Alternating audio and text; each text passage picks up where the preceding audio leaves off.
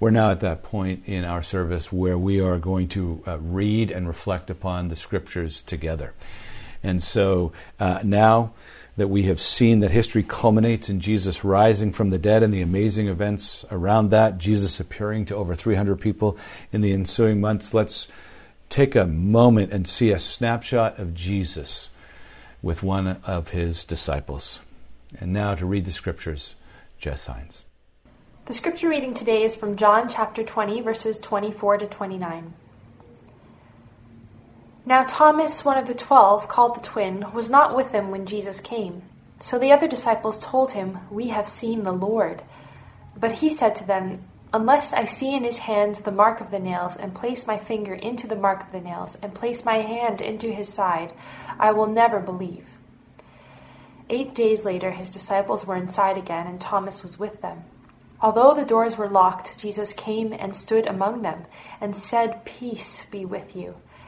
Then he said to Thomas, "Put your finger here and see my hands, and put out your hand and place it in my side. Do not disbelieve, but believe." Thomas answered him, "My Lord and my God." Jesus said to him, "Have you believed because you have seen me?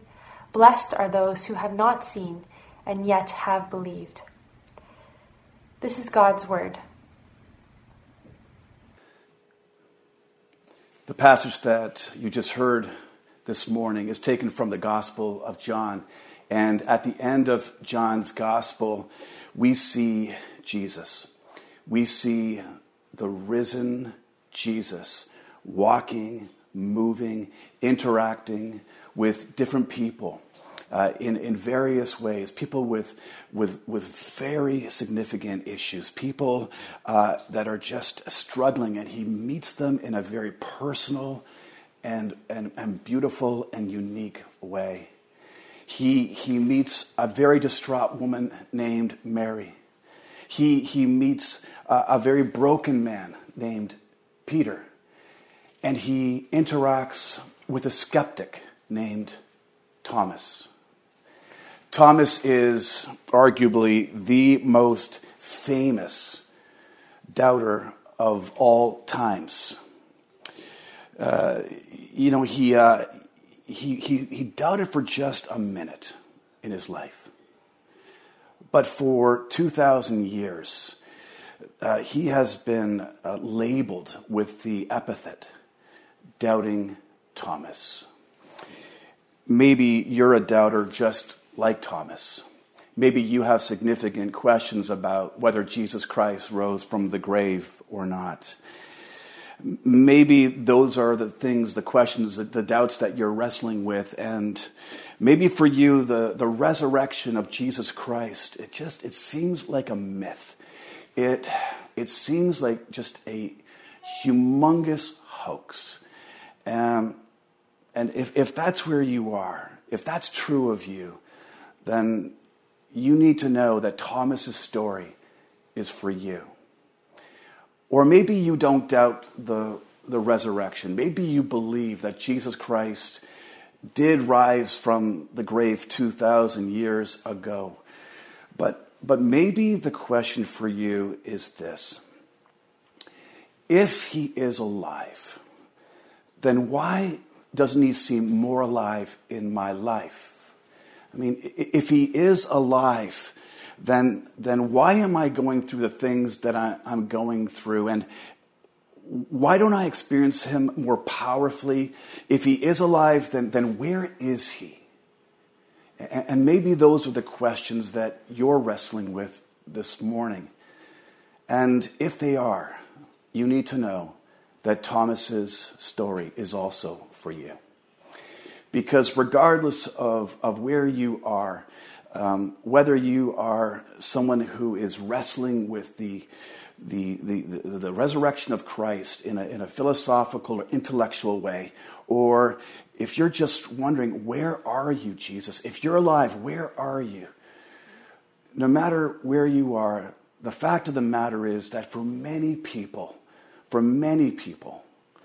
doubts abound.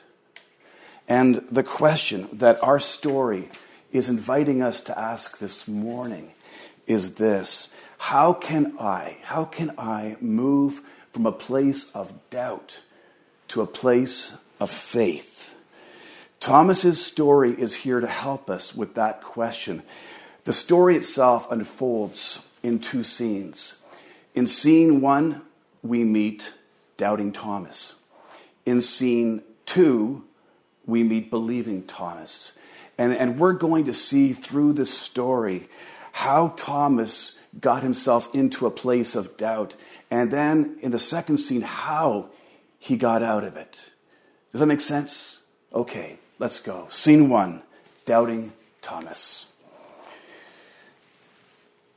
At the beginning of this scene, it seems as though Thomas is nowhere to be found. He is nowhere to be found. That's what it says. When Jesus met with the disciples, Thomas was nowhere. Now, of course, the disciples are thrilled that Jesus is alive. They had just seen him die, and now several days later, he's alive, and they're talking with him.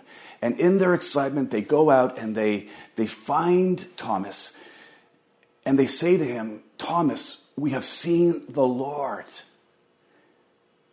But Thomas isn't buying it. He's got his doubts. You've got to wonder, why did he doubt? I mean, these were good men. These were his friends. He had just spent 3 years with them. He knew that they were good men. He knew that they weren't liars. Why did he doubt? Well, the passage doesn't tell us. But I suspect that it probably has something to do with his natural temperament. I mean, when you meet Thomas elsewhere in the gospel, he doesn't strike you as an overly optimistic kind of person. I mean, for example, in Luke chapter 11, we're told that Jesus was going to go to Judea and raise his friend Lazarus from the grave. And he says to them, we need to go to Judea so that I can raise Lazarus from death. And Thomas says, yes, let us go there so that we might die. That seems to be a little bit over the top. But you get a sense of who this character was. This was a man, he was a passionate man, but he had a tendency to go to some pretty dark places pretty quickly. And so that may help to explain in part why it was that Thomas doubted. But I think there's something else. I think there's another thing happening here. And I think it's this. Thomas expected Jesus to be a certain kind of Messiah. He expected the kingdom that Christ would bring in to be the kind of kingdom that would free Israel from Roman occupation and bring in an era of unprecedented political, economic, and social vitality. And everything in Thomas's mind that he saw Jesus do seemed to confirm that bias. I mean, every time that Jesus worked a miracle, every time, whether it was turning a few loaves of bread into enough food for thousands of people, or casting out demons, or walking on water, every time that Thomas saw Jesus perform a miracle, he was like, that's right, that's my man. But then Jesus went and got himself arrested. And Thomas looked on in horror as 3 long Roman nails bit into Jesus' hands and feet and pinned him to a cross. And that wasn't supposed to happen. Not in Thomas's mind. You cannot have Jesus on a cross. That can't be the plan. It can't be part of the script. Psychologists call it confirmation bias. It's the tendency that we have to interpret or favor information in a way that confirms pre-existing ideas or opinions that we hold. It is an unwillingness to entertain, to even look at any data that would challenge or contradict the things that we believe. It's hearing, it is seeing, as Thoreau said, only what we already half know to be true. That's confirmation bias. And Thomas, it would seem, has a bad case of confirmation bias. And so he's alone. He's alone. Is it any wonder that he's alone? I mean, he's in pain. And I don't know about you, but when you're in pain, sometimes it can be hard to be social. Sometimes it can be hard to be chatty. All you can think about when you're in pain is the pain itself. And I think that Thomas is just trying to manage the pain. I mean, have you ever tried to have a conversation with somebody who's just stubbed their toe? It doesn't work. Thomas is in pain. Actually, he's disillusioned. And that's okay. Disillusionment is actually a good thing, provided that it leads to faith. No, Thomas's problem isn't disillusionment. It's illusion. It's seeing things that aren't there. It's believing things that aren't true. It's a way of seeing Jesus that really doesn't sync with who Jesus really is. This, my friends, is where doubt flourishes. It's when the Jesus that you thought you knew doesn't line up with the Jesus who actually is. And when that happens, and particularly when the circumstances of your life are really difficult, which they are, it can be an incredibly confusing and bewildering time. The Jesus that we see in our story and in the Bible and in the Gospels, who rose again, never promised you a trial-free life. In fact, quite the opposite. He said that in this life, you will have trouble. In this world, you will have trouble. But take heart. I have overcome the world. I am going to put an end to sin. I will put an end to death. I have conquered, he said. I have conquered. And it's better to figure this out sooner than later. It's better to know who Jesus is now. Better to know this now, so that if you lose your job, or your hours get cut, or you're not sure how you're going to pay the rent or the mortgage, or you don't know how it's going to be for your parents managing COVID, or you're not sure what to do when your stock portfolio takes a hit. It's better to know who Jesus actually is and to know it now. Better to know these things. Otherwise, the danger of just collapsing in on yourself like Thomas is a real thing. It happened to Thomas. And Thomas is in a bad way. Actually, he's irritated. And the disciples aren't helping the matter. I mean, not in Thomas's mind. When they see Jesus, when they see that Jesus has risen, in their excitement, they turn to Thomas and they say, Thomas, we've seen the Lord. Really? How wonderful for you. How absolutely wonderful for you. But unless I see the marks in his hands and put my hand in his side, unless I put my fingers in his hands and my hand in his side, I will never believe. Never. The French theologian John Calvin said that the stupidity of Thomas was astonishing and monstrous. You know, I like a lot of what John Calvin says. But come on, John. That's a bit harsh. That's a bit over the top. Because when I look at this man in our story, when I look at Thomas, I don't see a man who wanted to doubt.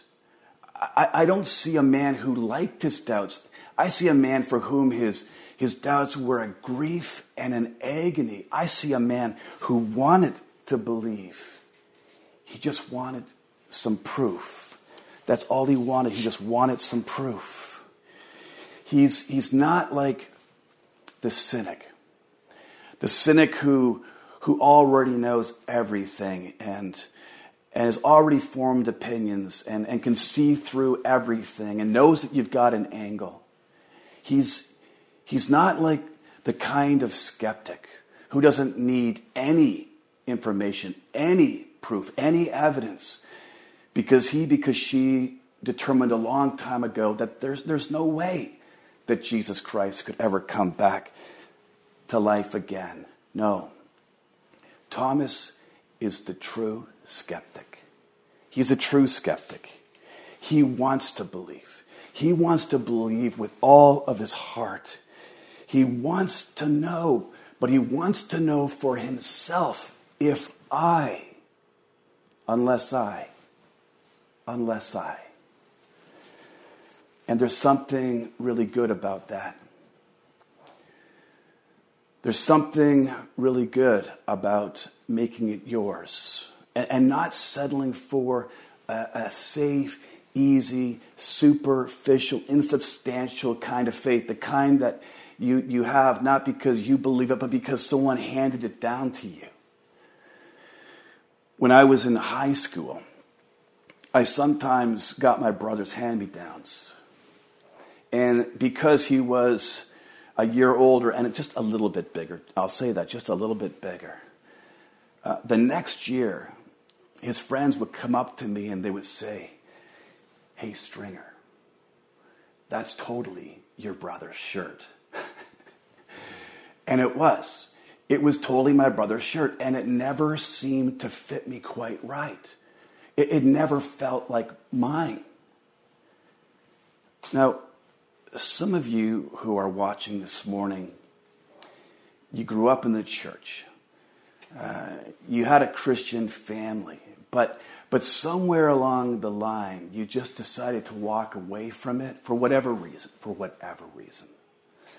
Or maybe you're coming back to it right now. I mean, COVID can have that kind of impact. What I want to say to you, and I think what the story really bears out this morning is this. It's time to make it yours. It's time to say, unless I. It's time to say that. And Jesus wants you to make it yours this morning. Some of you never grew up in the Christian faith. You didn't grow up in a church-going family. And maybe a lot of what I'm saying this morning just sounds like a different language. I understand that. But could I just encourage you? Could I encourage you to not ignore your doubts, but to really, really engage them? And as you think about who Jesus is, and this story of Jesus rising again from death to life, could you not just go to pop culture and their view of who Jesus is? Would you be willing to really think through what the Word of God and the Gospels have to say about who Jesus is and the fact that he died for your sins and then 3 days later rose again from death to break the power of sin and to break death itself, to destroy death, and bring you safely home when all is said and done? listen, if this was a comparative religion course and I was your professor and you wrote an essay on the life of Jesus, if you only cited Time Magazine, Bill Maher, or some other, the History Channel, I would fail you. I would totally fail you. And you know I would have to fail you. Because you can't do that. You have to go to the original sources. And so could I just encourage you to go to the original source, go to the Word of God, go to the Gospels, ask your toughest questions, do your homework, do your research, and ask this. Ask Jesus to show you. Listen, if he did rise, if he is alive, if he died for your sins and rose 3 days later, don't you think he'll want to convince you and persuade you? Don't you think he'll show you? Don't you think he'll reveal that to you? Do your homework. Do your research. Bring your doubts. Bring all of your questions. And if you do that with sincerity, Jesus will, the risen Jesus will reveal himself to you as the risen Savior that he is for you. You don't have to go on doubting. Thomas didn't want to doubt. He wanted to believe. But here's the amazing thing about the story. Not only did Thomas want to believe, Jesus wanted him to believe also. Scene two. Believing Thomas. So a full week has now gone by since the disciples found Thomas. And nothing much has changed in terms of Thomas's doubt. But something has changed. What has changed? His geography has changed. Did you see that? He's no longer alone. He's with the disciples. They're in a large locked room together. And then he's there. He appears. Jesus appears in that room. He walks in through a locked door as though it's wide open. He walks into that room alive as though he were never dead. And he says, peace to you, because that's how you said hello in those days. And then he turns his attention to Thomas, because that is, after all, why Jesus is there. I mean, there's no other business on the agenda. There are no other conversations that take place as far as we know. No, this conversation is for Thomas and for Thomas alone. And Jesus says to Thomas, put your fingers in my hands and put your hand in my side. And do not disbelieve, but believe.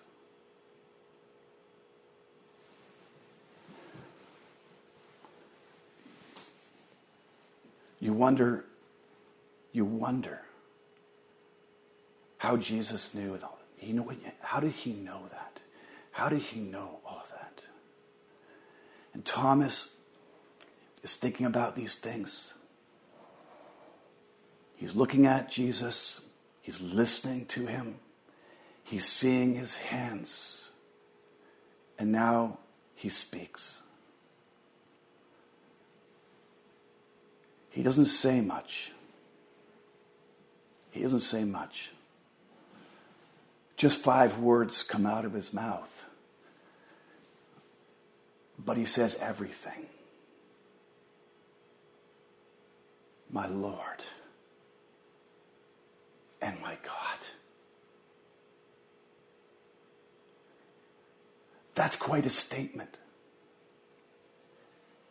How is it that Thomas is confessing Jesus to be his Lord and his God? What did he know? What did he see? This, I think. A week earlier,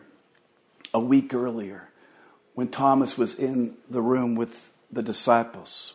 A week earlier when he was saying, unless I put my fingers in his hands and my hand in his side, unless I do that, I will never believe. And now, a week later, when Jesus is there, because he wasn't a week earlier, Jesus repeats, echoes, mirrors back to Thomas his very words. Thomas, put your fingers here. Put your hand in my side. And do not disbelieve, but believe. How did he know? How did he know? How did he know that those were my questions? How did he know that those were my doubts, my demands? He knew, Thomas, the way he knows everything about you. All of your doubts, all of your fears. He knows you the way that only God could know you. My Lord and my God.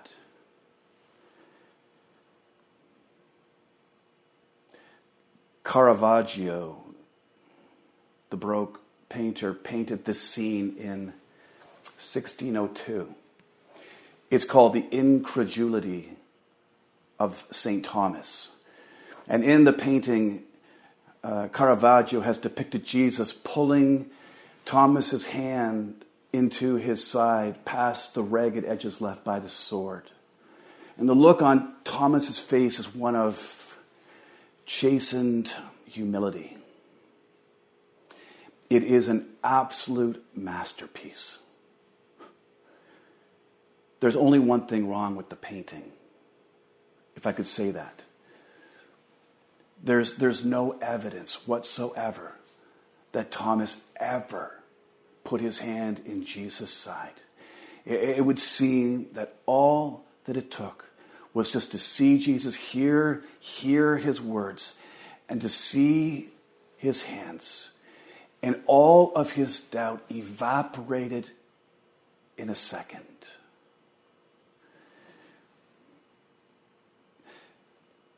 John calls them marks. They're not wounds. They're not wounds. A wound is an open, angry, bleeding thing. No.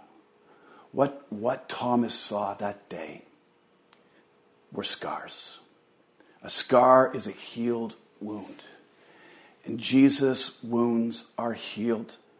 And they are healed because he's not dead, because he is alive, because he has risen. For Thomas, those scars were what it took to cure his doubt. They cured his doubt. And they can cure your doubt this morning. Because those hands, those scars, those marks, they tell us that Jesus Christ died and died for your sins, but rose again 3 days later, and in his rising broke the power of sin and demolished death, so that one day when this life passes and we move to the next, God will receive us as we come to Christ by faith. It was those marks that cured Thomas's doubt. It's those wounds, those marks, those scars rather, that can cure your doubt this morning, no matter who you are, no matter where you are on your journey of faith or doubt. Let me say a few things to you by way of application as I conclude this morning. I want to talk to those of you this morning who are followers of Christ, those who believe in the resurrection of Jesus Christ, but not right now, in a minute. First, I want to talk to those of you who are skeptical, who have doubts as to whether or not Jesus Christ ever rose from the grave. I want to re-encourage you to take your doubts seriously and to ask your toughest questions. But as you do, would you please, would you remember the scars? Because those scars tell you that he loves you. Every religion that I know of says that you've got to do something. You've got to keep some rules in order to gain God's love. But Jesus says you can't gain God's love by your obedience. You can't gain his love. You cannot. Jesus says, I love you. And I have expressed my love by giving my life for you. And then raising it again for your newness of life and for life eternal, life that never ends with me. And I want to suggest to you that nobody has ever loved you like that. And Jesus wants you this morning to stop disbelieving and to believe. And could today be the day when you do just that, where you stop disbelieving and you believe that Jesus Christ was dead but is now alive, and join the millions of people who for thousands of years have believed that Jesus Christ is the hope of the world. I want to say something to those of you who are followers of Jesus Christ. I want to say 4 things, actually, by way of application. 4 things. First of all, would you let the marks in his hands, the healed wounds, interpret your current situation? Right now, things are difficult. Right now, things are hard for you. And God knows that. But there is such a danger of misinterpreting the circumstances of your life and concluding that he is nowhere to be found, that you're on your own, that you're alone. Would you let the scars in his hands tell you a different story? Would you let them say to you, I was dead, but I'm alive, and I am with you, and I am doing a powerful work in your life. And I will use the difficulty of your circumstances to change you and mold you and make you more into my image. Would you let those scars, let those marks correctly interpret the difficulty that you're going through this morning? And second, if you have doubts, if you have serious questions, would you embed yourself in community? Would you put yourself within a community of faith, a community of believers, of Christians? And I'll tell you why. Because Jesus loves community, and he loves to be in community. And it's in community, just like with Thomas, where doubt moves to faith, where doubt disappears and faith rises. I would say if you're not part of one of our small groups or grace gatherings, go online, find one. But get connected. You don't have to be alone.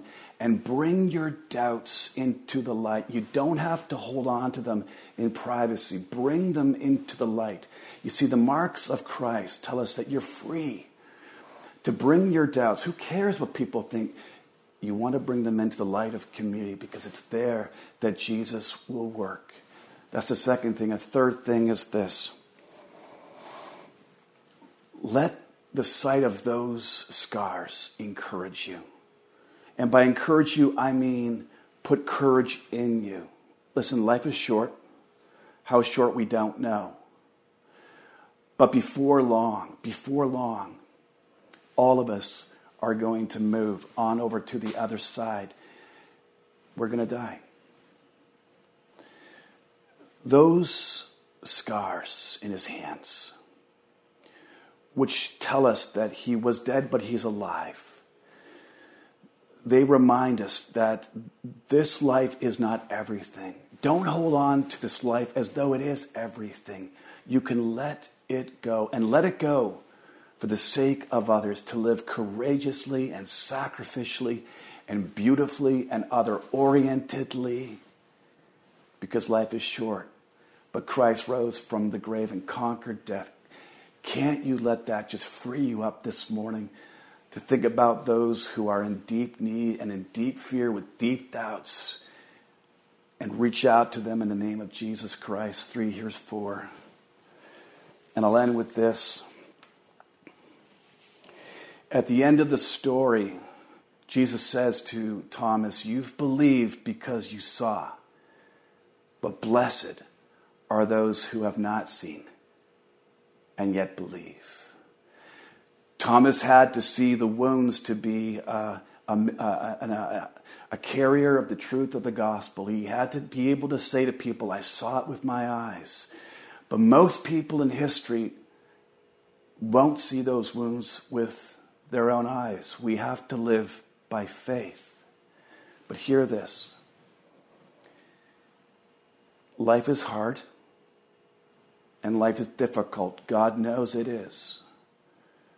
But Jesus pronounces his benediction and his blessing on those who are trusting in him and living by faith and seeing those marks on his hands by faith.